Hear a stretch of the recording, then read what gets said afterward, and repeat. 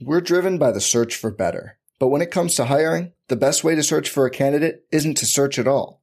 Don't search, match with Indeed. Indeed is your matching and hiring platform with over 350 million global monthly visitors, according to Indeed data, and a matching engine that helps you find quality candidates fast. Leveraging over 140 million qualifications and preferences every day, Indeed's matching engine is constantly learning from your preferences. Join more than 3.5 million businesses worldwide that use Indeed to hire great talent fast. And listeners of this show will get a $75 sponsored job credit to get your jobs more visibility at Indeed.com/Blue Wire. Just go to Indeed.com/Blue Wire right now and support our show by saying you heard about Indeed on this podcast. Indeed.com/Blue Wire. Terms and conditions apply. Need to hire? You need Indeed.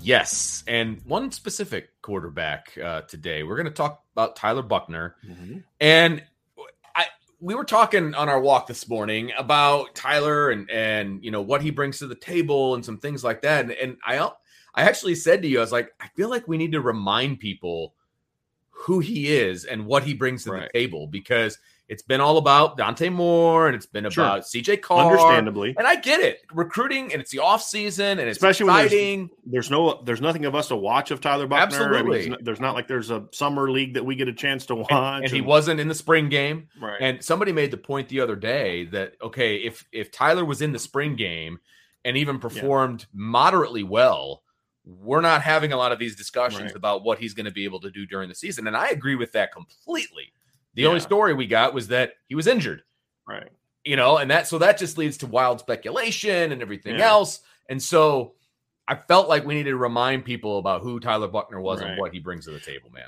But also in a way that we're also going to discuss some of the concerns that there are that are legitimate. And I think some of the concerns people have are just, to me, just illegitimate. They're just, that's nonsense. Right. Right. Like, you know, but let's discuss. We'll talk about what we like, but let's discuss, I think, kind of why I think many of the doubters it's one thing to say, hey, he's got to prove it. We should all have that mindset. Like, absolutely. Vince and I are going to talk, and we're going to kind of predict a little bit what we think we're going to see from Tyler Buchner. Mm-hmm. Right. That's a projection based on his talent. He has to show us that he's that guy. I mean, there's no doubt. We're not sitting there saying, I'm betting my next two mortgages on Tyler Buchner being a runner-up for the Heisman Trophy this year, right? Like, that's not what we're doing. But what we are doing is saying, hey, look, this is why we're excited about it. But we will also address some of the reasons that as a first-year starter, what are the potential pitfalls it could have as a young player? Right. And so we'll get to that here in a second too, Vince. But first, I think I want to address sort of where a lot of this comes from. And I think it begins even way before what you just mentioned, which is the fact that we didn't see him in the blue gold game. I think that's kind of like folks, how many times do I have to tell you spring games don't matter? No. So if Tyler Buchner went out in the spring game and lit the world on fire, it would not predict future success, just like him playing bad. Because I was thinking about this yesterday. I was talking to Sean Davis, and I was like, this whole quarterback thing reminds me so much of 2015. And I remember going into 2015, and and Buchner is now Deshaun Kaiser. Now, the difference is back then, Deshaun Kaiser was the backup. Correct. And the narrative was, if Malik goes down, they're in trouble. Right. Remember how many times me and Lou talked about this on the BGI podcast back in the day, Vince? And it was because of how poorly he played in the spring game. That's what everybody had to go off of, right? And it was all, if Malik gets hurt, they're screwed. And I was like, they're going to be fine. And I said, they're going to be fine. They're going to be fine because I don't care about a spring game. I know this kid can flat out play, and he's got talent around him. Mm-hmm. And now the difference in this discussion, why I think it's even amplified more, is Tyler's expected to be the starter, not the backup like Deshaun Kaiser was expected to be in 2015. Both redshirt freshmen, both talented. Deshaun played poorly in the spring game. Tyler didn't even play in the spring game. Right. So I think that's part of it. But I think this goes way back to before. And to answer that one question, he sprained his ankle walking down the steps. That's all it was. If it happened the week before the Ohio State game, he'd have played. Exactly, and that's the key. So I 100% believe he would have played. You tape it up. You go. And I believe he would have played. Give him a shot. And if it was the middle of the season or whatever, he's playing. But it's a spring game, and it doesn't matter. So he didn't play, and I have no problem with that, whatever. But it allows for rampant speculation, right? And somebody else asked, does the way he hurt himself bother you? No, it doesn't. It bothers me if I have never done that before. Right. I have done that before. I mean, if people say they haven't, I mean, look, people trip up or down the stairs all the time. Yeah. Okay. It happens. It just happens. I work in my basement, and I had a plate of food one day that ended up on my stairs because I missed a step, and it just is what it is, man. Yeah. We're driven by the search for better. But when it comes to hiring, the best way to search for a candidate isn't to search at all. Don't search, match with Indeed. Indeed is your matching and hiring platform with over 350 million global monthly visitors, according to Indeed data, and a matching engine that helps you find quality candidates fast. Leveraging over 140 million qualifications and preferences every day, Indeed's matching engine is constantly learning from your preferences. Join more than 3.5 million businesses worldwide that use Indeed to hire great talent fast. And listeners of this show will get a $75 sponsored job credit to get your jobs more visibility at Indeed.com/Blue Wire. Just go to Indeed.com/Blue Wire right now and support our show by saying you heard about Indeed on this podcast. Indeed.com/Blue Wire. Terms and conditions apply. Need to hire? You need Indeed. This episode is brought to you by Shopify. Whether you're selling a little or a lot, Shopify helps you do your thing, however you cha-ching. From the launch your online shop stage, all the way to the we just hit 1 million orders stage. No matter what stage you're in, Shopify's there to help you grow. Sign up for a $1 per month trial period at shopify.com/special offer, all lowercase. That's shopify.com/special offer. But I think the whole concern about Tyler we have to trace this back to a year ago. Okay. Because you and I have taken on completely different roles in the Tyler Buchner conversation. A year ago, it was like, people, pump the flipping brakes. It was. Right? Like, let's not hype up Tyler Buchner to be Trevor Lawrence, because that's now, and this was what I said when Trevor had the year, I said he's going to ruin every expectation for freshman quarterbacks for the next decade, because we're all going to expect your quote unquote 5-star freshman quarterback to be Trevor Lawrence. Now, Trevor Lawrence wasn't a 5-star. Trevor Lawrence was a generational talent. Correct. He was a unicorn, and much like Michael Mayer. Like, I'm not going to expect Eli Raritan to come in and be Michael Mayer. It's an unfair expectation. He may end up being Michael Mayer when his career's over, but some guys just come in and they're on a different level, right? Yep.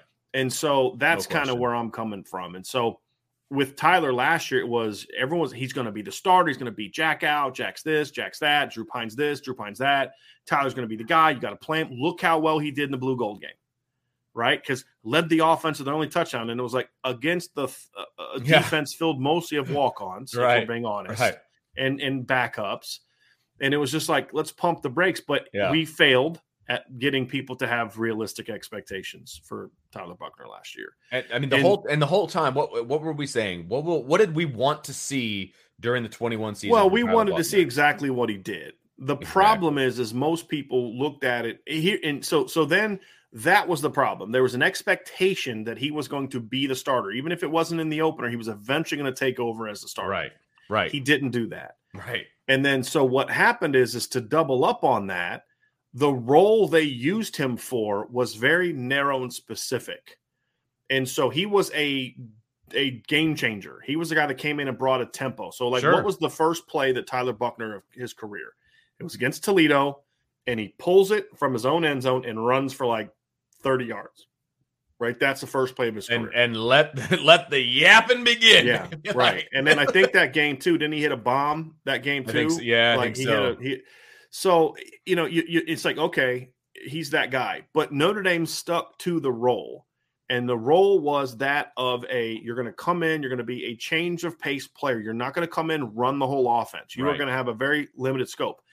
What you also have to remember is technically Drew Pine was the backup quarterback last year. He got backup quarterback reps, which meant Tyler was not getting. Usually it's like a 60-40 split.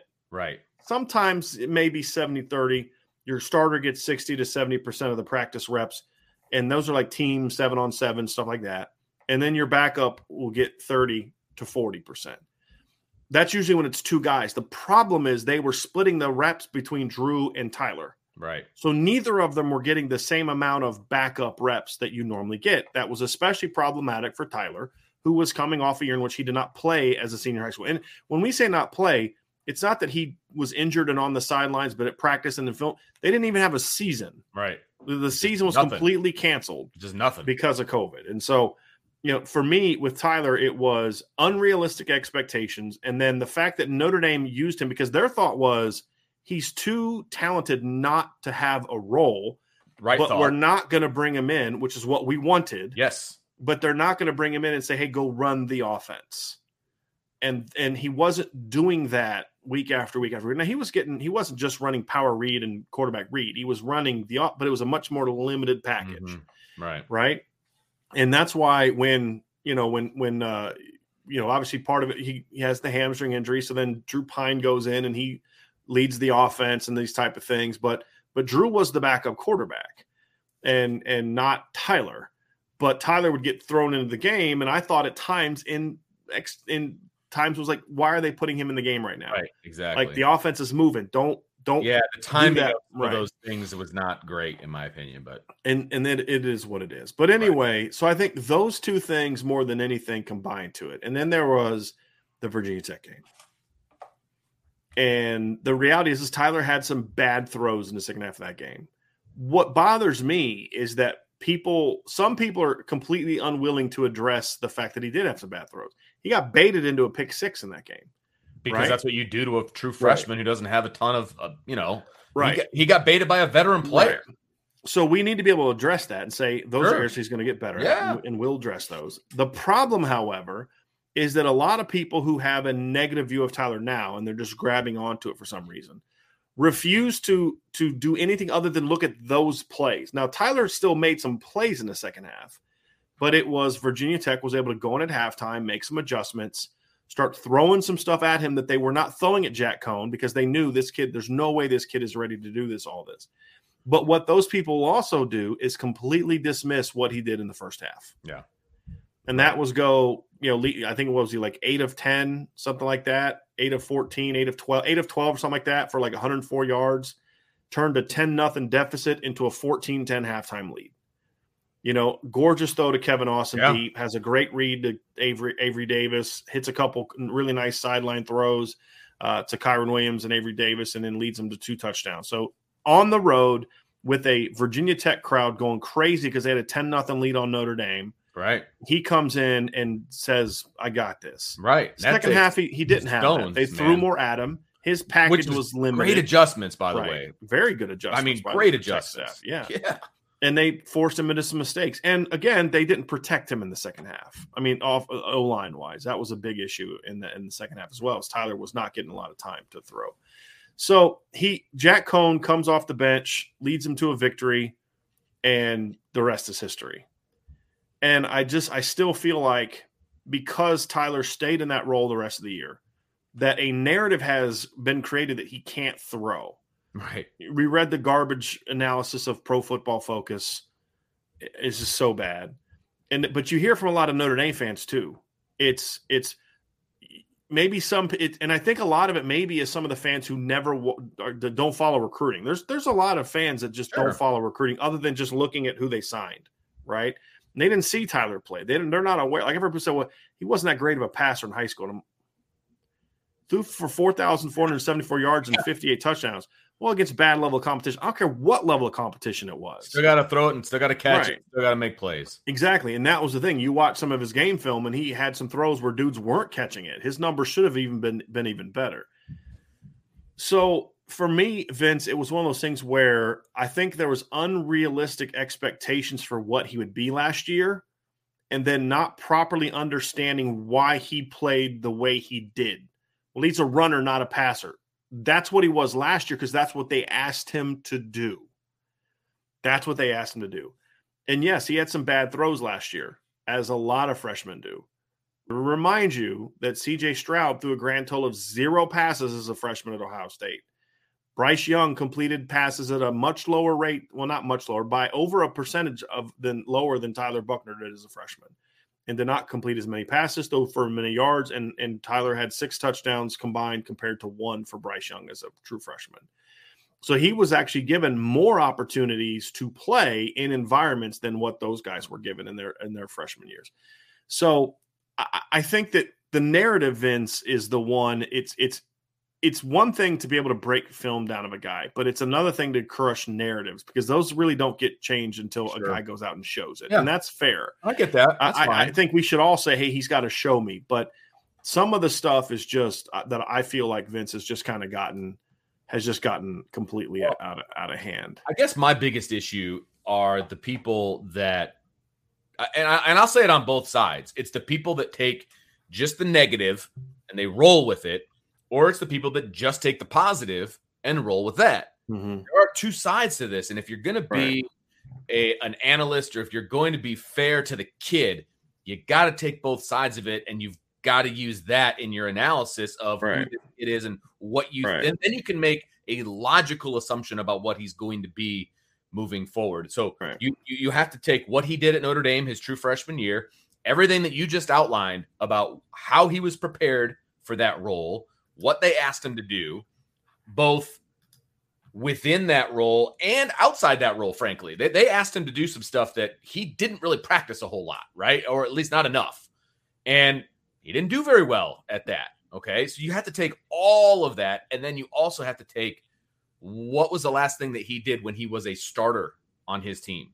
I think that's important. When he had the whole playbook to his disposal, you know what I mean? When he was the leader of the team. That wasn't his role last year. It's not what he was asked to do, right? He's now going to be the leader of the offense. He's going to be the starting quarterback, okay? At least that we believe that that's what's going to happen. And that's different than being the package quarterback. It's just different. Right. And so you have to take all of that and you throw it in the hopper, and then you make an informed opinion about who he is and who he's going to be. What you come up with as your conclusion, okay, but you've got to take it all. You can't just latch on to things here and there and make your opinion. That's what I don't like. Because I think especially when you're doing it in regards to, well, look what he did as a freshman. Right. Because you're not it's like you have to understand the role he was being asked to play. Exactly. And that's where I think a lot of this was created. I think so. It's the unfair expectations plus the fact that they're because I have a buddy like this, and he's a really good football guy, like really good football guy. But he'll see a kid, like he'll look at a recruit, and the kid plays stand-up edge rusher. And he'll be like, yeah, but I don't know if the kid can play Mike linebacker. I'm like, well, what do you mean? He goes, yeah. He goes, but for him, he can only evaluate the kid for what the kid has done. Right. He can't then project him to playing something else. And so, I think that's kind of the thing that some people have too, is like, this is all I've seen him do. I didn't see him play in high school. I've only seen him do this. And so that's all I think he can do. So it's one thing to it's not that he can't project, but he just assumes that the kid can't do it because it's like, well, why else would the high school coach use him like that? I'm like, well, because that's what they needed him to do in high school, right? It's high school is, man, you put your best players at the most influential spots. That's what you do. You know, I mean, we saw that with Jeremiah Owusu-Koramoah. I mean, in high school as well. So when I look at it, Vince, I think that's where I'm at. But I do think there are some legitimate things that we can discuss about what are the potential pitfalls to Tyler Buchner having a breakout season, because I think he's going to have a breakout year. I'm just to say it right now. I think he's going to have a break. I think by the end of the year, a lot of people are going to be talking about Tyler Buchner. Yeah, completely. Heck, I think by the end of September, people are going to be talking about Tyler Buchner. But definitely by the end of the year, he's going to be a big name, in my opinion, because of the potential that the production he has this year, and then, of course, projecting him into future seasons. Right. Because I think he's going to be a very good football player this season. However, there are some legitimate things that we can discuss to say, hey, look, this is a bit of a concern for me. And we'll bring up some film of him playing when we get into the reasons why we're predicting a bit of a breakout for him. Number one, obviously, I mean, we can't dismiss the health piece. Like, we can sit there and say, like there was a question, like somebody said, like I'm trying to find it down here. Brian Demo says, how Tyler hurt himself bother anyone? And I get that, but I do think that I'm with you on that, Brian. But I do think the fact that we shouldn't worry about how he got hurt. Those things happen. Sure. Right. Just like Jarrett Patterson got hurt lifting weights. I mean, stuff happens. Right. Right. But we also, when you consider he did miss an entire season, sophomore season because of an injury, we can't just dismiss and act like injuries aren't an issue. Sure. Right. That is an issue. He's got to prove that he can stay healthy. I'm not as concerned about, because like last year he had a hamstring injury. I fully believe that he didn't play the next game against Wisconsin because, again, that was not the role he was being asked to do, was as a runner. You're not going to put a guy with a tight hamstring or an injured hamstring in the game as a runner. What they would do if he's the starter and he hurts his hamstring is sit him in the pocket. Yeah. And go about it that way. So again, you're not going to play him in that role if that's all you're asking him to do. So, but I do think he has to prove that he can play a full season. I mean, I think that's fair. I think that's a fair thing to bring up too, because if you look at his whole career, right, his whole football playing career, was he the starter as a freshman? I know he played as a freshman. He played a bunch. I don't know if he started the whole season, but he played a bunch as a freshman. We'll call it a partial starter, whatever. He played as a freshman. He was out his entire sophomore year due to injury. He played his whole junior year. Obviously, he didn't get hurt his senior year because he didn't play. But then his freshman year, he had a hamstring issue, and then he twisted his ankle. Mm-hmm. Okay. People are going to complain about his injury history. I will just say, yeah, okay. He's got to prove that to me. That's fine. There's not a lot you can push back on because those are facts on paper, right? He had issues with injuries. Right. Okay. That's fine. He hasn't had a major injury since his sophomore year in high school. So that's been 4 years. So I will say that. If we're talking massive injuries, right? I mean, he had a little bit of a hamstring, came back from it. He twisted his ankle, probably could have played if it was a real game. So those are more you're hurt, you're not injured. Because he didn't miss his senior season because of an injury. Absolutely. He missed it because the state of California canceled football for the fall. They didn't play again until the spring, but by the time the spring came around, he was at Notre Dame. Right. And so I wonder if some people think maybe he missed that year. Like, he only played 1 year of high school football. He must have been injury prone. No. Yeah, it was played his freshman year. He played his junior year. Senior year didn't happen because he was at Notre Dame when they played the limited spring schedule. Right. So he literally got hurt in the opener as a sophomore. Right. The season opener. Right. So I think he's got to prove he can stay healthy, and then he also has to prove, Vince, that he can handle the rigors of an entire season. I do think that is something also that he has to show. He has to show that he can, and this is true of any young player. Can he go through a 12-game season and stay fresh and productive and those type of things? And that's true for all young players. Absolutely. That's true for Lorenzo Styles. That's true for a lot of guys. Absolutely. That's true for Blake Fisher. And that's a fair thing too. The other part is I do think he has to be more consistent as a passer. I think that's fair to say. Mm-hmm. Now, I think where the difference would be is we're coming from a completely different place of other people in regards to what the baseline is. Like, I think there's some people that think he's 2017 Brandon Wimbush. He's not. I think he'll be better than that this year, much less moving forward. He is a run-throw quarterback, but somebody asked me, why did Tommy Rees recruit Tyler Buchner if he prefers drop-back quarterbacks? Because Notre Dame didn't know he was going to be this dynamic of a runner when they landed him. They landed him after his freshman year. Like, he didn't play in the 2019 season was after he committed. Right. He committed. Notre Dame took a chance on Tyler Buchner because of how he got his offer. For those you don't know, actually, he was I think it's right going into his sophomore year is when he committed to Notre Dame, I believe. But he was actually a kid that came to Notre Dame's camp and lit it up. I remember talking to Notre Dame coaches after, like, "Yo, you got to hear that this kid that we had. Man, this kid looked phenomenal." Like, that was between his freshman and sophomore year. I believe so. Yes. Yeah.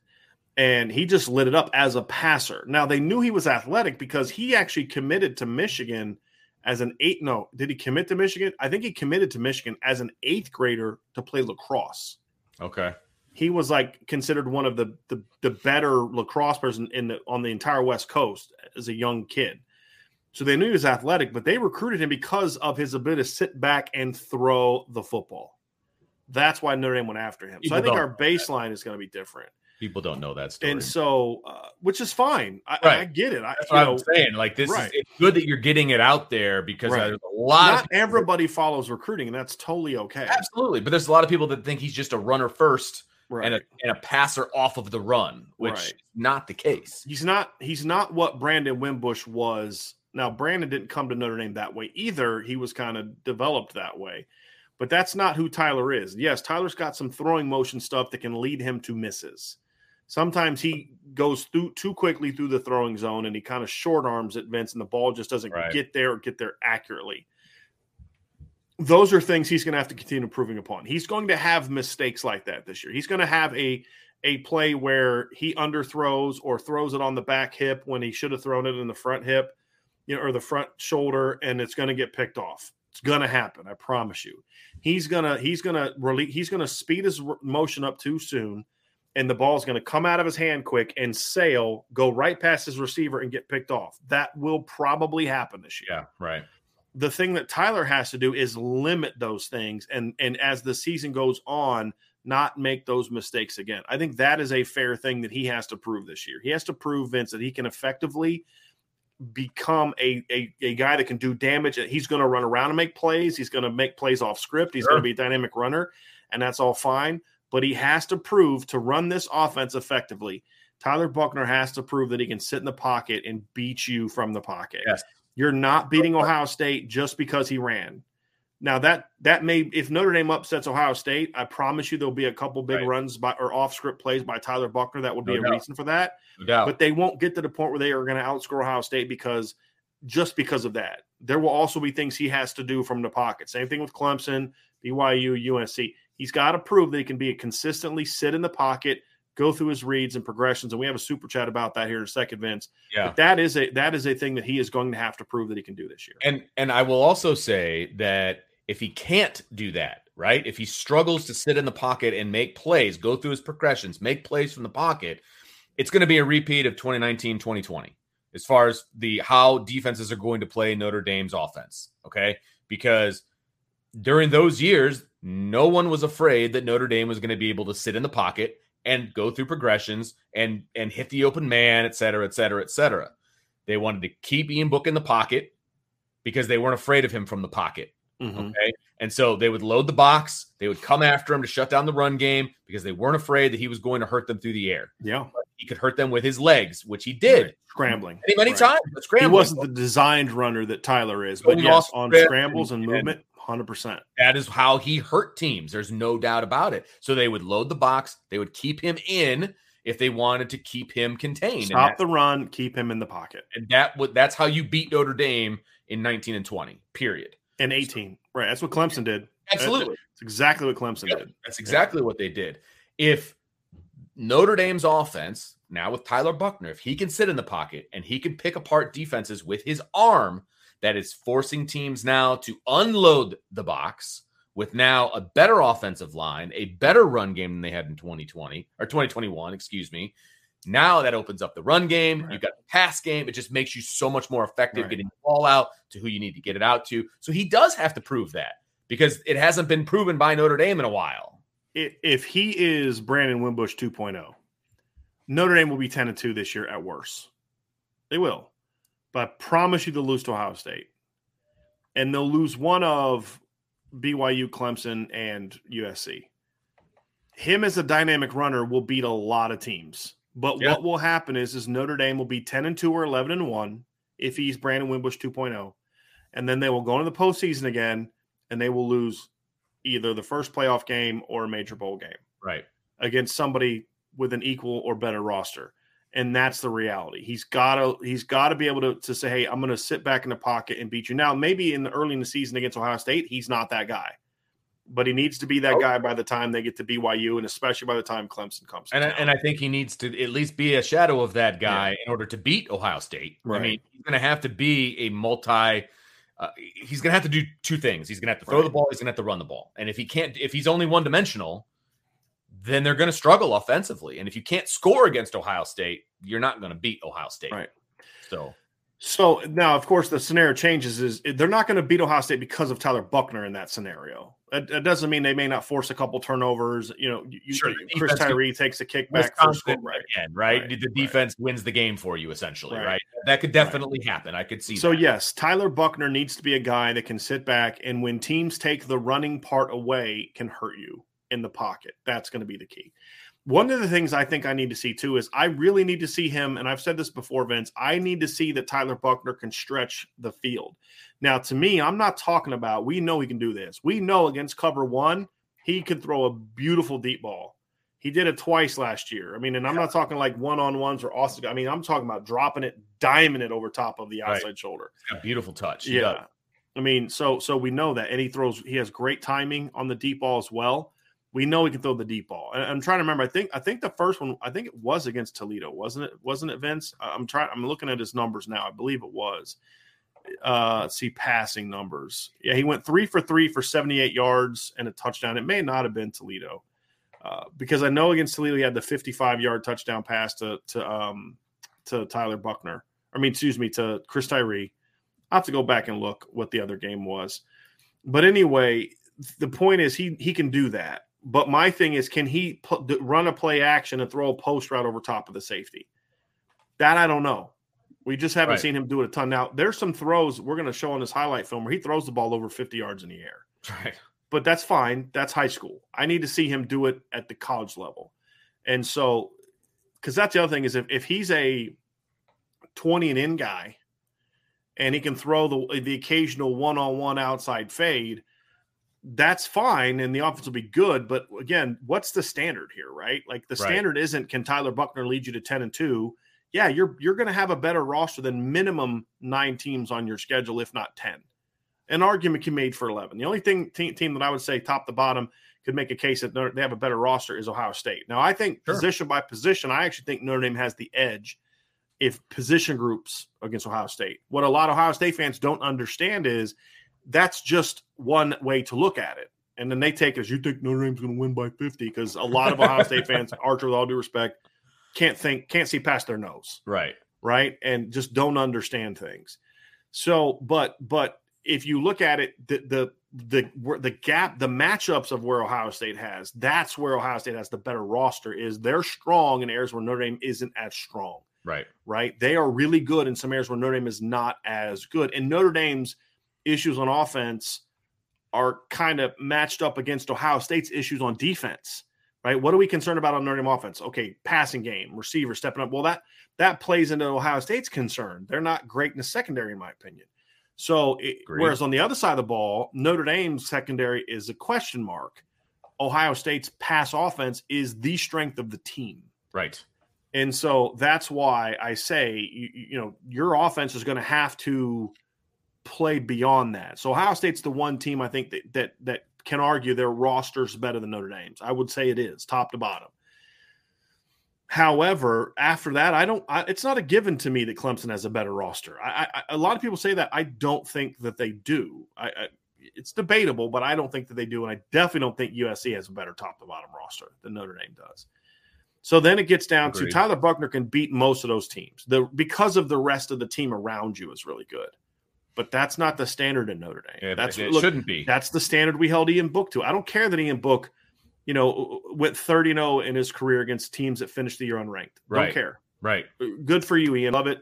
Happy for you. Yep. Enjoy the record. That's awesome. No, he actually went 25-0. Excuse me. Because his final career number was 30-5, right? Basically, wasn't that his career record? So. Yeah. Something like that. I remember the 30 number. Right. Right. So he went 25-0 essentially against teams that finished unranked. Because his record in his career against ranked opponents was 5-5. That was his record against ranked opponents. Right. That's who you're evaluated against. It's the best teams on your schedule. And for Tyler to beat them, he's going to have to play in the pocket. Right. Now, Vince. No question. The last part, as we kind of dive into the why are we expect, because you and I are on the same page. We expect Tyler to have a breakout year this year. And we'll get into kind of what that looks like. There's a question about that. But there's a couple questions about this. And Patrick Barnes, I have your super chat. We're going to purposely bring your super chat up at the end. I really like his super chat is really fitting for how I want to wrap the quarterback part of this up. But Chris Wheeler gave us a super chat, big super chat, Chris. Wow, thank you man. very, very, very, very much. he asked a question, Vince. He said, I've been reminded vehemently by Brian that Tyler is very good going through his progressions. Can you talk about what you expect from him with the mental game? This to me, Vince, and I told Chris in the chat that we were going to wait to bring his super chat up for this reason. Because I think this is the part that most Notre Dame fans do not understandably appreciate about Tyler, because they don't get to see practices like you did. Sure. And they don't see the practice video that I got from you guys, that I've seen from Tyler with my own eyes at different things and different people I've talked to.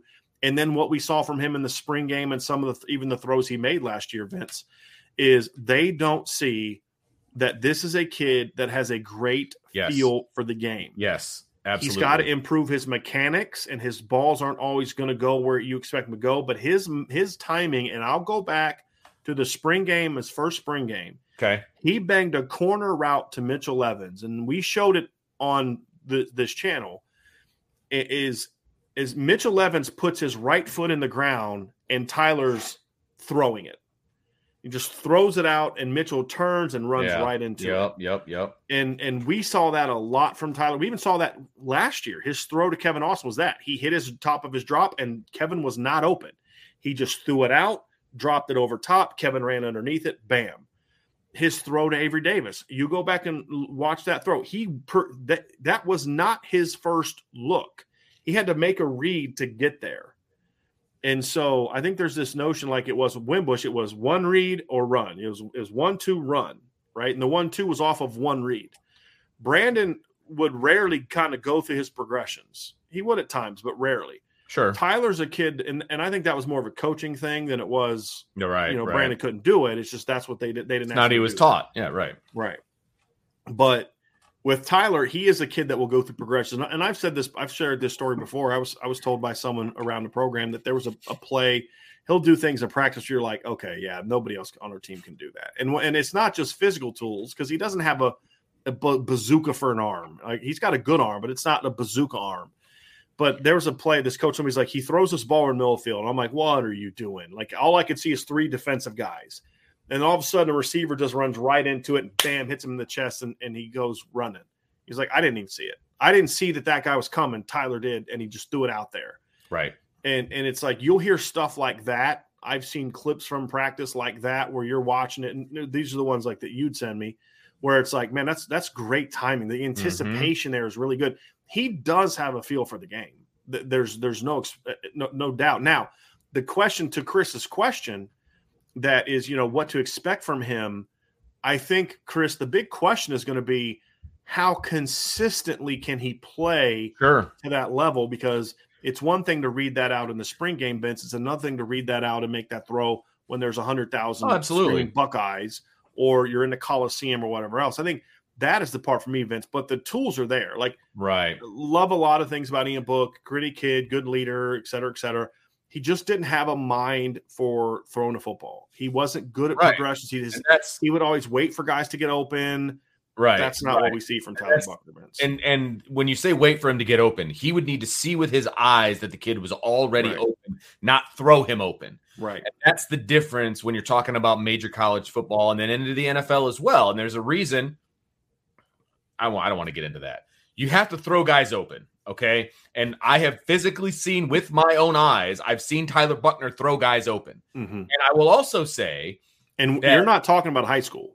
No. Vince isn't talking about high school. I'm talking about in practice. Right. Okay. I'm talking about in practice. I'm also talking about the fact that because he is not afraid to throw into tight windows. He's not afraid to throw guys open. He's not afraid to go through his progressions and stay in the pocket. And he'll have some turnovers because of that too. You took the words right out of my mouth. That is a concern of mine. But you have to take the good with the bad, and the good is going to massively outweigh the bad in that regard. To that, Vince, I think I'm okay him having a little Deshaun Watson in his game as a football player. Right. Only as a football player. or like a Brett Favre, Right, because like with Deshaun, the year that Deshaun led him to a title, he threw 17 picks. Now, 17 picks is not acceptable, but Clemson also threw a lot more that year than Notre Dame's going to throw. I don't expect Tyler to be a 4 interception guy. I don't. It's a different offense. I think he's going to take some chances. He may throw 9 or 10 interceptions, but they're going to be. He has to then balance it with those big plays, Vince, and I think those are things we're going to see because he does understand.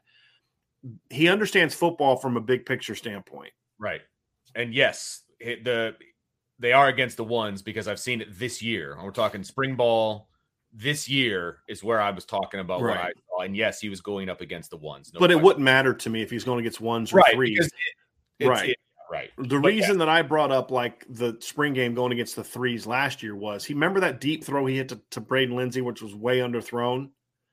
That he ended up completing it for a 40-yard pass. That's not a completion if Kyle Hamilton is on the field. Right. That's an interception. Sure. That's my point. But like the corner route to Mitchell Evans, that's open no matter who they're going against. Right. Because that's the time, the anticipation, things like that.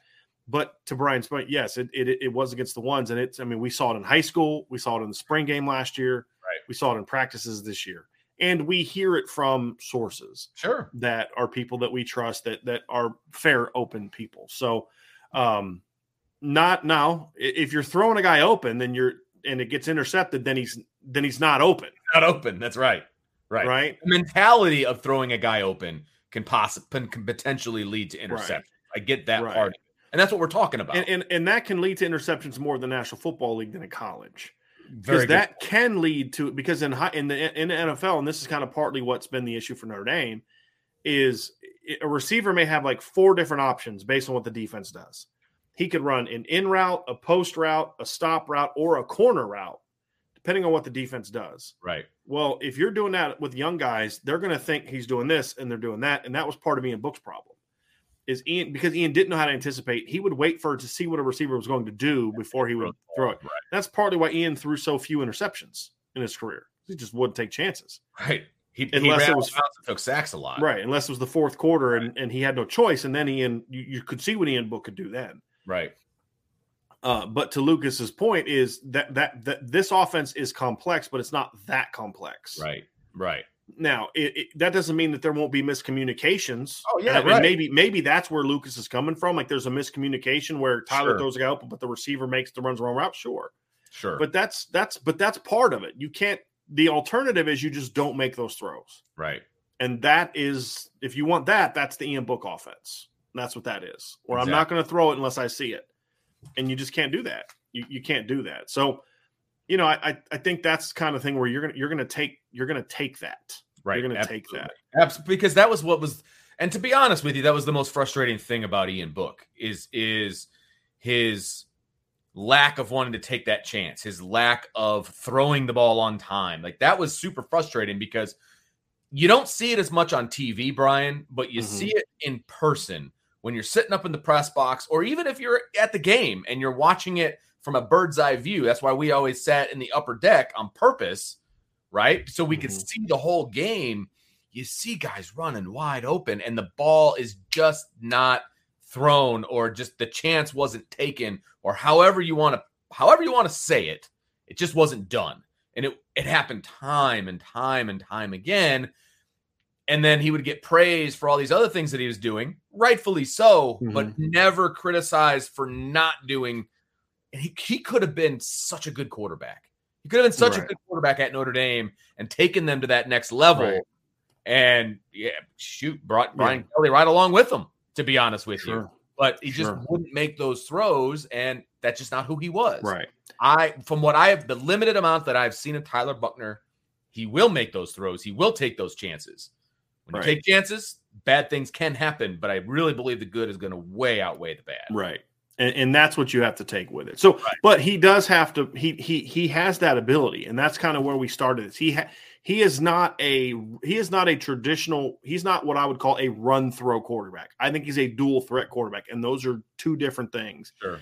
A run throw quarterback is more of, like a guy who's not really a passer. His passing comes off of his running. Right. And bring that up here in a minute, Vince. I want to answer that after we. So put that aside for now. But I do want to address that when we get done with this quarterback. I think that's a really good one to bring up during the Q&A, because we will have a daily mailbag today. So we'll dive into a lot of those questions when we get to the mailbag. But like I'm trying to think of like a run throw guy is like Malik Cunningham from Louisville. I don't think Malik Cunningham is a dual threat because I think his passing comes off of his running to me. You know what I mean? Where Malik just can't sit in the pocket and hurt you. Brandon Wimbush was a run throw quarterback. Deshaun Kaiser was a dual threat quarterback. And Malik Zaire against LSU was a run throw quarterback. It was running first. And against Texas, we saw a dual threat quarterback, you know. And a dual threat quarterback is a guy that can sit in the pocket and beat you, but also a guy that can make plays and run. And sometimes you can be a dual threat quarterback who doesn't run a ton. Joe Burrow in college was a dual threat quarterback. Trevor Lawrence was a dual threat quarterback, even though they were pocket passers, but they could make plays with their legs. I think Tyler Buchner is a bit of a unicorn in that he can be both of those things.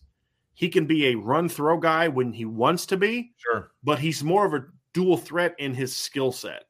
And I think that's what makes him dynamic because, you know, when you talk about his high school stats, and I get that his level of competition wasn't great, but you're talking about a kid that threw for 4,474 yards. I'm going to say it again. He threw for 4,474 yards as a junior in high school. Okay. 58 touchdowns. Okay. It's again, 4,478 yards and 53 touchdowns and 6 interceptions. Completed 66.4% of his passes. He averaged 16.8 yards per attempt in 13 games. He also rushed for 1,610 yards and 28 more touchdowns. He had 6 games where he rushed for over 100 yards in a game. And so when you look at that, Vince, I mean, he had a game against a school called Modern Day Catholic. This is just absurd. It's not that Modern Day. It's a different Modern Day. It's a garbage Modern Day. But in that game, he went 24 of 36 for 465 yards and 5 touchdowns passing. He also had 20 carries for 295 yards and 4 touchdowns in that same game. It's over 700 yards of offense and 9 touchdowns. I don't care what your level of competition is. When you're doing that, you're a freak. Yeah. I mean, and there's other games like that. You know, against Orange Glen, he threw for 437 yards and rushed for 110 yards. You know, 2 weeks later, he goes for 414 yards and 5 touchdowns. He has 2 carries for 115 yards and a touchdown. A week later, yes, because he had a 90-yard touchdown run. Yeah, you know. A week later against Classical, again, these are not good football teams. But again, you're talking about sick numbers, 309 yards passing, 4 touchdowns, and then he had 132 yards rushing and a touchdown. And I don't believe he played the fourth quarter in that game because they won 75-26. The next week against Santa Fe Christian, he had 303 yards passing and 3 touchdowns, 129 rushing and a touchdown. If I remember 2 touchdowns, if I remember correctly, he didn't play hardly at all in the second half. If I remember that game, because they won 49-0.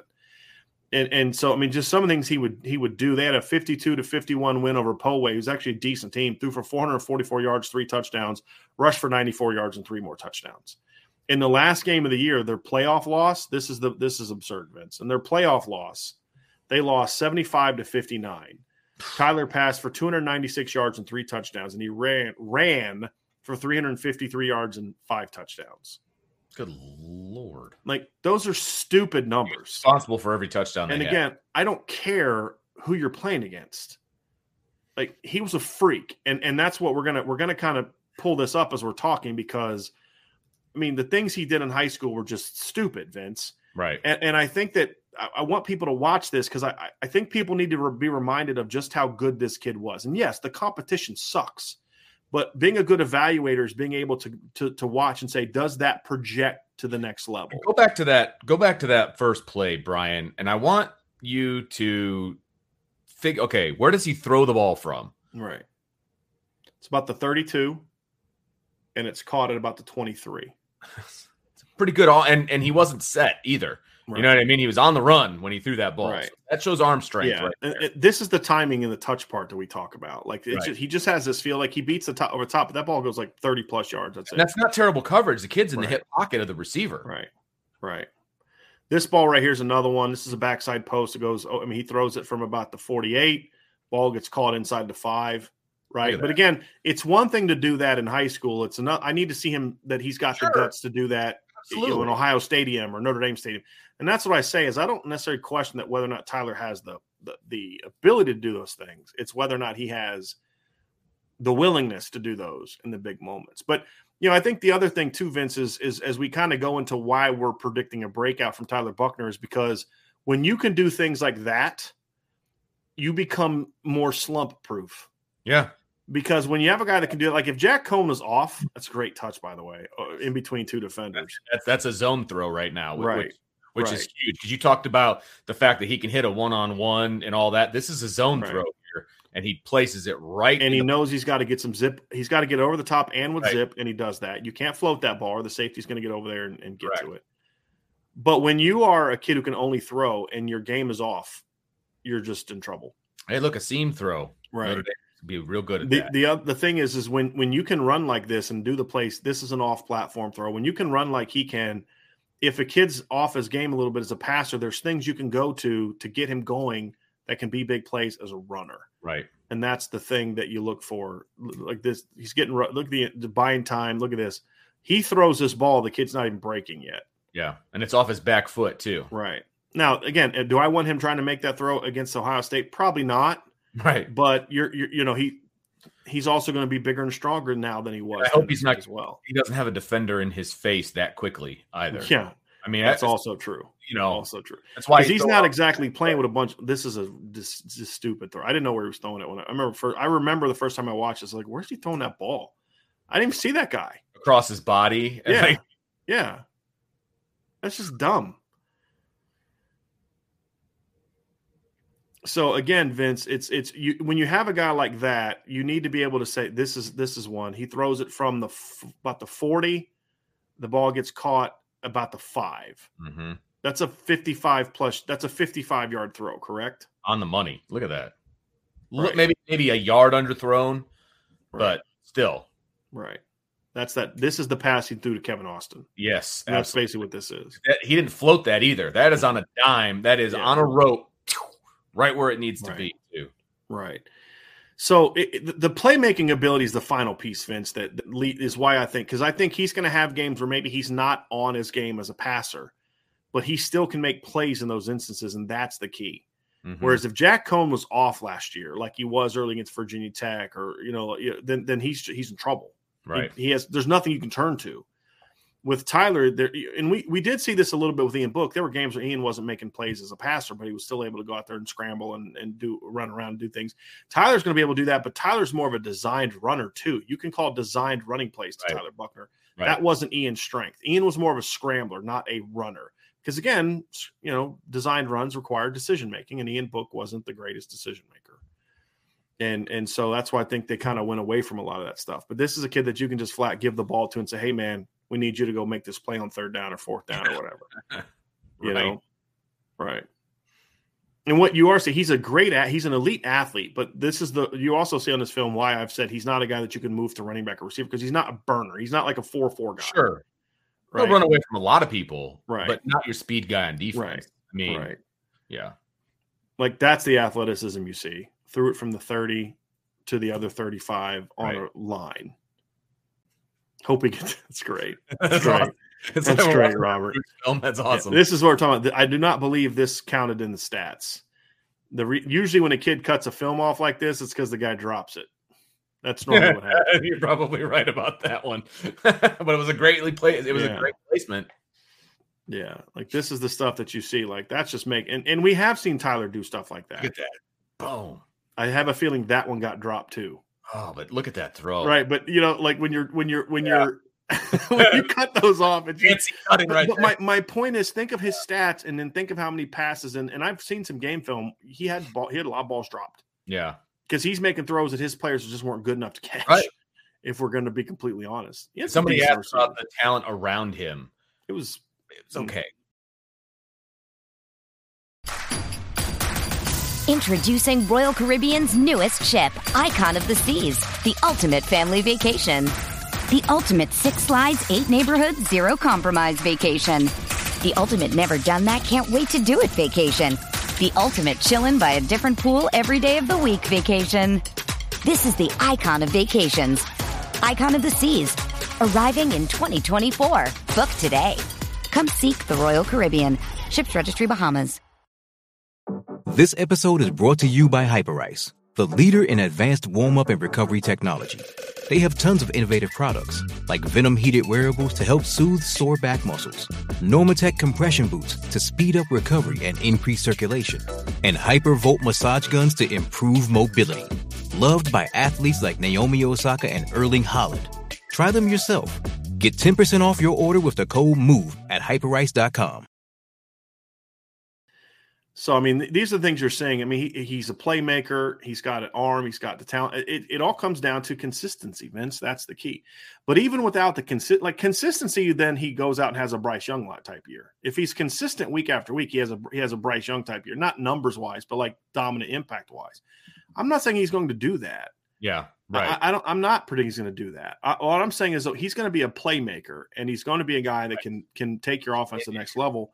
And he's going to have better talent around him, in my opinion, than what Jack Cohn had last year. That's the other thing. No, he doesn't have Kyron Williams and Kevin Austin, but that's not it. The gap in receiver and running back play is going to be far narrower than the gap in what the line is going to be. And that's the big thing. Because think about what that line was with Brandon Wimbush combined with Brandon Wimbush. I mean, you guys are seeing it on some of these runs. Tyler Buchner is athletic. He can run the football. Yes, he can. Right, and he's going to have that line blocking for him. And Notre Dame's have a pretty big offensive line this year. I mean, they're going to have some size to them, and those are the things that are going to be key. But when people ask why are you so high on Tyler Buchner, it's like I'm like, you just got to refresh this a little bit and go back and watch. This is high school tape, but that's what we have, right? Right, exactly. I mean, high school tape is why people were excited about Bryce Young last year. High school tape is why people were excited about C.J. Stroud last year. It wasn't. I mean, C.J. Stroud threw a grand total of 0 passes as a freshman at Ohio State. Yeah. 0. Look at that. Yeah. Again, those kids stink. I wouldn't recruit any of those guys to a D3 school, right? But it doesn't matter. But he still has to read the defense. Right. Still has to put the ball where it needs to go. Right. You can see the athletic. Oh, so like against Clemson, he's tackled there instead of scoring. Sure. Right. But again, he made there were some moves that he's made in the open field running the football that he made as a freshman, and he juked out D1 players. Okay, right. He made guys miss last year at Notre Dame running the football. He did. Right. So I mean, he's still an athlete, and he can still run the football very, very well. Right. So Vince, people ask, why we're so high on Tyler Buchner. I mean, these are reasons why, and we have seen all these things, with the exception of the deep over the top throws. And the reason I'm more concerned there is because his throwing motion has changed since then.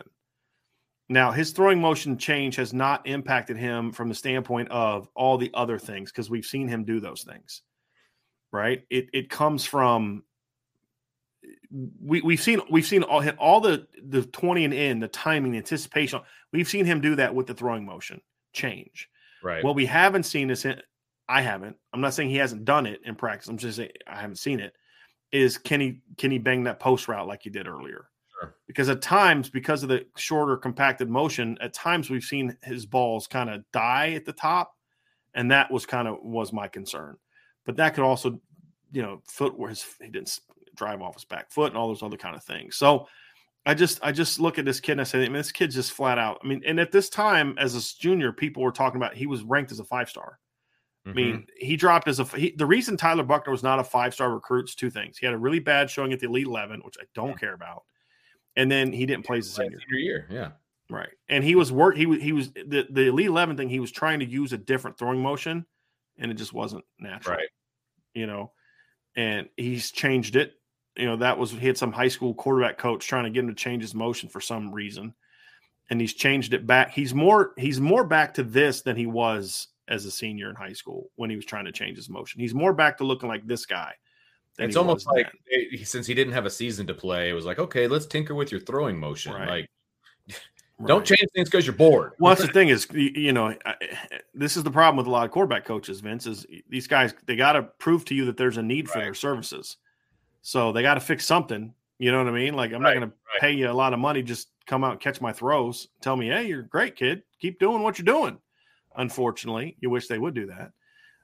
So Notre Dame's been trying to get him back to his more natural motion, so they've been working with this motion too, but it's to fix what was done by somebody else as opposed to them trying to change it like they did with Phil Dracovic. But and the other thing too is what we were told is by the end of spring, every source that I had said that the competition was a quarterback. Was one of the questions we had, Vince, was, is there really a competition at quarterback? There is, in the sense that, if Drew Pine comes out into the fall and outplays Tyler Buchner, he's going to get a chance to start. Just no doubt. It's just that coming out of the spring, it really wasn't close. Right. I mean, and I have yet to talk to a person that felt that way. Right. And honestly, a part of me wonders if that's why Drew Pine struggled. I really believe part of why Drew Pine struggled is because of how well Tyler was playing, and just the fact that, dude, this guy's really good. Drew's a smart kid. I got to go step up my game, and I think this is the stuff I love too. This is the kind of the off script stuff, the off platform stuff, like this kind of thing. Like, this is just get it out. Doing. It was great. Yeah. Yep. Like, he can do stuff like that, and again, that's the stuff that Tyler Buchner brings to the table that is really, really impressive. And they just haven't had that in a while. Right. I mean, that's the thing that excites me is, who doesn't get excited about big offense and big plays and dynamic plays and things like that?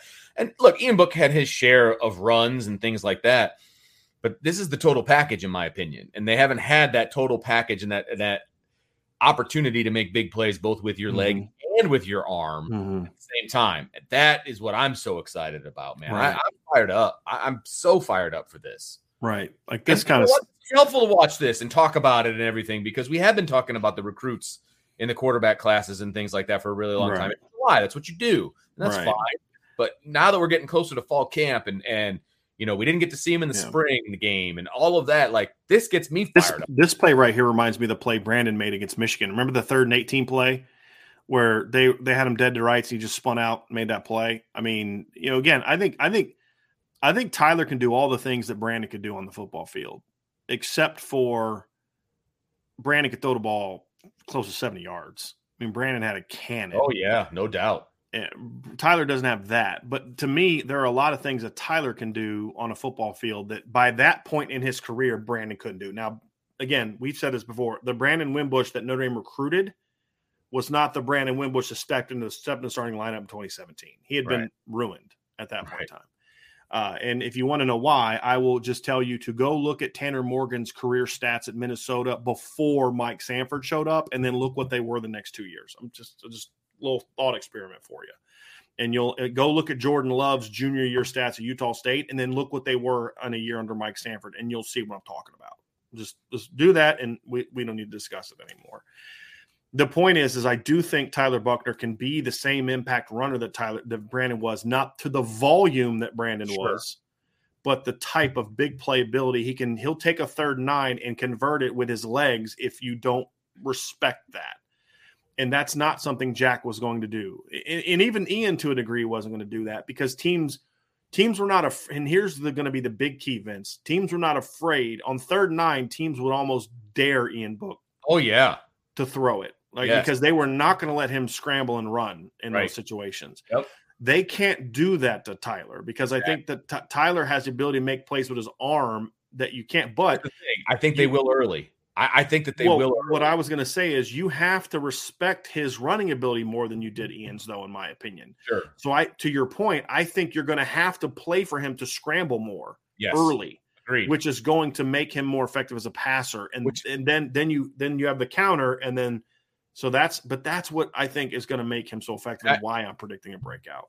And I think let's boil it down to game 1, right? You got nothing. You've got the only film you've got on Tyler Buchner is what he did his freshman year at Notre Dame, right? Mm-hmm. You've got his high school film if you really want to dig that deep, but that's what you've got, right? So what do you do if you're Ohio State? Well, this kid's not going to beat me with his legs, So with his arm.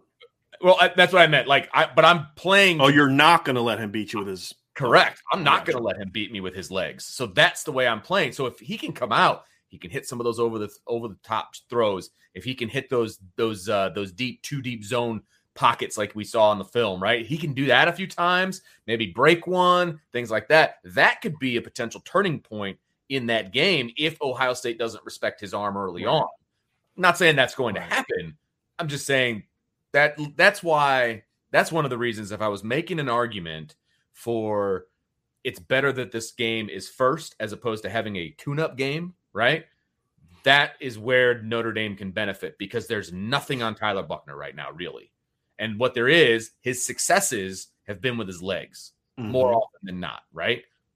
So I don't know, man. It gives me some excitement about the whole season, but then also game one. We have a lot of questions that were asked about this subject. There's most of them we're going to address during the mailbag. So if you have questions about Tyler Buchner, quarterback, tight end, ask those. If you have other questions you want to ask those too. During the mailbag, we'll address whatever. But there's 2 super chats we got that address this, and they they're similar, but I want to bring them up, Vince. Okay. And the first one, and I said I was going to hold this to the end. Pardon me. From Patrick Barnes, he says, "Do you guys believe the difference between 9-3 or 12-0? A 12-0 season is very dependent on how much Tyler Buchner can elevate the offensive play." And in short answer, Vince, yes. Yeah, absolutely. They've been a quarterback away from being elite, in my opinion, over the last few years. They have been. If Tyler Buchner can prove that he's an elite quarterback, yeah, he's the difference. No question. Because you talked about the roster and how talented the roster is and how Ohio State, from a complete roster standpoint, is probably the only one that is better than Notre Dame. That roster will win you a ton of games season. It will. It'll make you go, not you're good. That's why the whole 6-6 and 7, 8-4, I don't buy that stuff. Oh, I don't either. The entire roster is significantly better than all but 9 teams on your schedule. Right. Exactly. Right. I think they're better than USC. I don't think they're significantly better than USC. Okay. Right. Just because USC is better than Notre Dame in certain areas, like they have a more proven quarterback, they have better receivers. Right. I mean, so they're at least good enough in those areas where I'm not going to say they're significantly better. They're better than USC. Right. Not significantly. Better. And my point is, if you have a quarterback that can't make plays and is turning the ball over, you will lose to a team like USC. As we've seen from Ian Book over the years, as we've seen from, Sean and I were talking, because apparently he did a show where they were kind of talking about big wins. And we were talking about Ian Book. And we were talking about the big moments that Ian had. Okay. And, so we went back to like 2017 LSU, we came off the bench, but then it was like 2018 against Pitt and 2019 against Virginia Tech, where we led them to fourth quarter comebacks. And the joke was kind of like the problem is, like, he was the primary reason they were in those positions to begin with. He shouldn't have had to have a comeback against Virginia Tech that game. Or Pitt the year before, a 7-7 Pitt team. Because you remember, Ian had two interceptions in Pitt territory that game. He had 2 red zone interceptions against Virginia Tech. Now, I don't blame Ian for Jafar Armstrong's fumble that got returned 99 yards, but I do blame him for that shouldn't have mattered, because you threw 2 red zone interceptions. And so you're going to let those teams hang around if your quarterback's not playing one and do, like, Ian was not good in the first half against Virginia. But why did they beat Virginia in 2019? I mean, Virginia had significantly better quarterback in Bryce Perkins. The difference was the rest of the team took the game over. Exactly. He had 2 strip sacks. One resulted in a touchdown. The other got returned inside the 10, right? Well, what was the final score? 35-20. That's the difference in the game right there.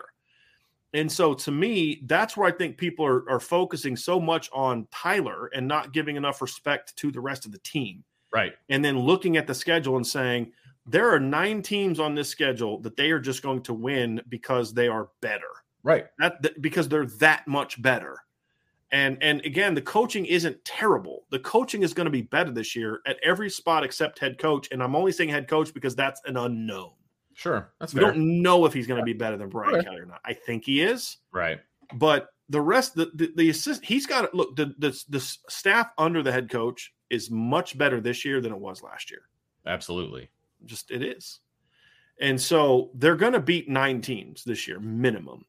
The difference between 9-3 and 10-2 or 11-1 is, does Tyler play well?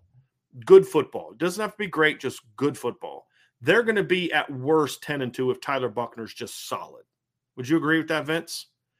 They're going to be pretty good, meaning 11-1 if Tyler Buchner's pretty good. Yeah, absolutely. The only hope, in my view, for them to go 12-0 against this schedule, because it is a top-heavy schedule, it is very, very good schedule at the top, is he has to play great. Yep. For them to be a 12-0 team. Yes. Unless Ohio, again, there's always the exception of Ohio State just lays an egg. Granted. CJ Stroud throws it, It could be like the Arizona State game in 2014 for Notre Dame. Notre Dame should have beat Arizona State by 20. But when you throw 3 pick sixes and, you know what I mean, you're going to lose those games. Sure. Right. Right. And so unless it's something like that, but I've never seen that from CJ Stroud. So I can't predict it. And it's not something you can ever predict unless there's like a kick return, a fumble that Notre Dame recovers inside the 15. Unless it's stuff like that, you're not going into Columbus and beating Ohio State to start the year. You're not going to then beat Clemson and beat USC and beat BYU if Tyler Buchner's just solid. You will lose one of those games most likely, and maybe 2, including Ohio State. But for them to be a team that more so, and again, I don't think 12-0 is what they need to do, Vince. If they lose to Ohio State, if it's competitive, and then they run the table, I'm sorry, Notre Dame's a playoff team. I agree with you. They are. And by the time that they're 11-0 in the last 11 games, they're going to have a heck of a lot of momentum going into that playoff. And how many times have we said it, right? Brian Kelly couldn't win that first game in the playoff. That's the next step. And you're not going to win that. I don't care how much better Marcus Freeman is than Brian Kelly. If we're to assume that he's a better coach than Brian Kelly, and not who Brian Kelly was for much of his career. We're talking about who Brian Kelly was at the end, a dude that just had checked out. Correct. And wasn't the same worker he was. You have to accept this. The Brian Kelly that came to Notre Dame was not the same Brian Kelly that left Notre Dame. It wasn't the same guy that felt he had something to prove and had a chip on his shoulder and was still a guy that was more Grand Valley State than he was big time. He became a big time privileged guy by the end of his tenure, and that's why it's time for him to go. Sure. So we're talking about that version. If Marcus Freeman's better than that, it still won't matter in the first round unless Tyler Buchner is the guy we think he's going to be. Right. That's the fact. Yep. And so to get to that point, it's going to require, because the roster is very good. It's still not good enough to go beat a Bryce Young-led team. Because here's the reason we talk about Ohio State and Alabama. It's not that Ohio State has a significantly better roster than Notre Dame. It's that Ohio State has an elite quarterback. Yeah. Like, the reason a lot of us are not talking about the fact that they lost, like, Ohio State lost 2 top 15 draft picks at wide receiver. And nobody's like batting an eye. And it's not just because of Jackson Smith and Jigburf. It's because, but CJ Stroud's going to make these guys, they're going to be fine. Right. If they had a first-year starter quarterback, there'd be more concern, even though, hey, these guys are talented, but they got a new quarterback, kind of like what's going on at Notre Dame right now. I mean, Notre Dame has 3 top 100 recruits at receiver on their roster. And you talk to some people and you think they got a bunch of bums running around. Right. Absolutely. Right. But I digress. I know. But for them to beat Ohio State, to beat Georgia, to beat Alabama, to beat Georgia on their top-down ability, talent, to win those games, it's going to require Tyler Buchner to be the guy we think he can be. And that's the key. And Absolutely. So, yes, for Notre Dame to be the team that, whether it's 12-0 or not, I'm more concerned about get them to the playoff and then do damage. Right. Tyler Buchner, to me, is the key. He is the key to that. And then the other question we had was from Connor Patton. Okay. He said, and I'm going to ask you this, Vince. Thanks for the super chat, Connor. Yeah, very much so, Connor. Thank you. I'm going to ask you this first, Vince, because I want you to, I'm reading it. Usually you read it, but I want to hear your answer first. Okay. Sounds good. How does your excitement for Tyler Buchner measure up against past quarterbacks entering their first years as starters? It's funny. We talked about this, I don't know. Let's call it a week ago. And I don't even know if it was on a show. It might have been just you and me talking. But I'm more excited this year for the starting quarterback in his first year. My next one would be when Brandon Wimbush was going to be a starter at Notre Dame. I was super high on Brandon Wimbush. I remember telling a buddy of mine, I think he's going to be an all-time great at Notre Dame. I envisioned him being, a two-way threat. He had a cannon for an arm, all of these different things. And obviously we knew what he could do with his feet, and he did that at Notre Dame. But I thought he was going to be more of just a better passer. And we've discussed as to why that wasn't the case. But I was so excited about him taking over as the starter at Notre Dame. Super excited. So that's probably the last time I was this excited about a starter at Notre Dame was Brandon Wimbush when he was going into his first year. But I'm more excited about Tyler, I think, than I was about Brandon, but it's really, really close. I was super high, maybe too high, but I was super high on Brandon. I think for me, it's probably you have to go back to Malik in 2015. Okay. Just because, we saw what that offense could look like in the bowl game against LSU. And even then, Malik didn't throw a whole lot. It's either that or maybe Everett 2014 is kind of, I'd go back then because even with Brandon, like there was enough question marks with how Brandon's throwing motion looked that you're like, but you knew he's at least going to be dynamic. He was a great kid. He was a leader and all that. I think Tyler has more ability than Brandon had. I'd probably have to go back to Malik in 2015. It was the last time I was this fired up about a quarterback going into a season. Just the potential that he could bring to the table. And I think that would answer my question. And now, probably my answer would have changed in 2020 if they'd have handled business right. And sure. My answer would have been, Phil Dracovic when he took over in 2020 is my biggest anser. But no, I was looking forward to him taking over as a starter. But yeah, I'd probably have to go back to Malik, and maybe it's not even that I was excited as much as there was the intrigue of because you saw. You had Will Fuller broke out the year before. Torian Folst, you had Torian coming back. You knew the O-line was going to take a big step because, Quentin Nelson was stepping in his first year. There's like a lot of similarities to that team.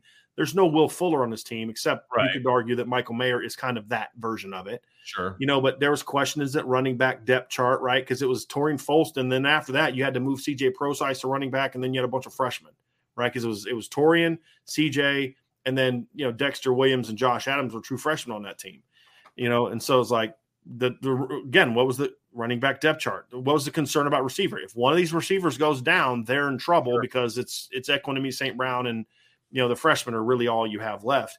And you had a freshman tight end behind Durham Smythe, right? And then Durham gets hurt, and but you knew you had a great young. You had a stud, basically redshirt freshman stepping in the starting lineup on the offensive line. In 2015, it was Quentin Nelson. In 2022, it's Blake Fisher. Now the offensive line then had a little bit more experience. Sure. Because Ronnie Stanley was a starter and Nick Martin was a starter. But, Nick Martin and Jarrett Patterson, very similar. Right. So, there's a lot of excitement. There's a lot of similarities between that team. The key here is that Malik, and you've heard me say this, if Malik doesn't get hurt, I truly believe Notre Dame plays for a title that year. I truly believe it with all my heart.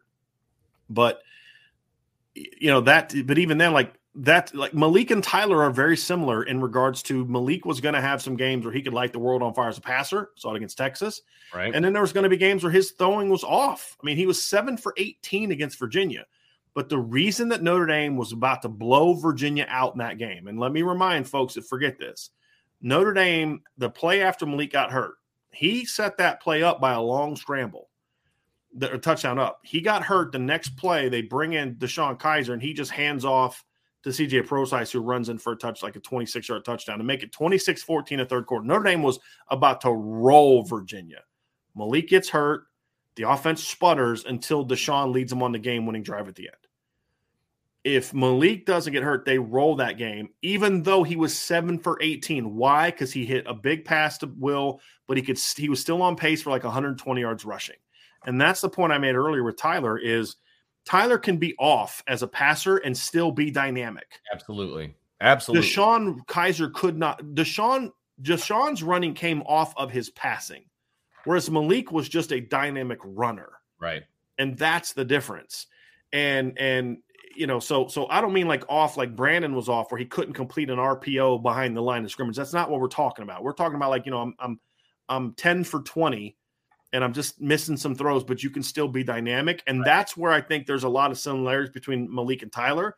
I think Malik is a stronger athlete, a little bit stronger athlete, like physically stronger than Tyler was because Malik was going into year 3. Tyler's going into year 2. Malik had a more powerful arm, but Tyler's a more accurate passer than Malik was and a better feel at that age, because you got to remember, Malik came from an option offense in high school. Tyler's coming from an offense that was dropping back and shotgun and throwing the ball. So those are the things I look at and say I'd probably have to go back to Malik is the last time I was this excited, because it also involves what was around him. Sure. And in 2017, I had a lot more question marks about what was around Brandon, because they're trying to roll, Freddie Canteen and Cameron Smith and guys like that out there. And it was like, okay, I'm not sure. And there was a lot of uncertainty behind Josh Adams, a running back. Is Dex going to step up? You got Tony Jones going to be healthy? There's all those kind of things. So I would say 15 with Malik is it. So Vince, that's going to do it for the quarterback portion. We are going to have a mailbag coming up, but why don't you go ahead and just remind some folks of the things that they need to do before they get out of here. Well, definitely make sure that you hit that like button, you hit that subscribe button as well. Don't forget that notification bell and share it with your family and friends. If you're listening to us on the podcast, give us a 5-star review.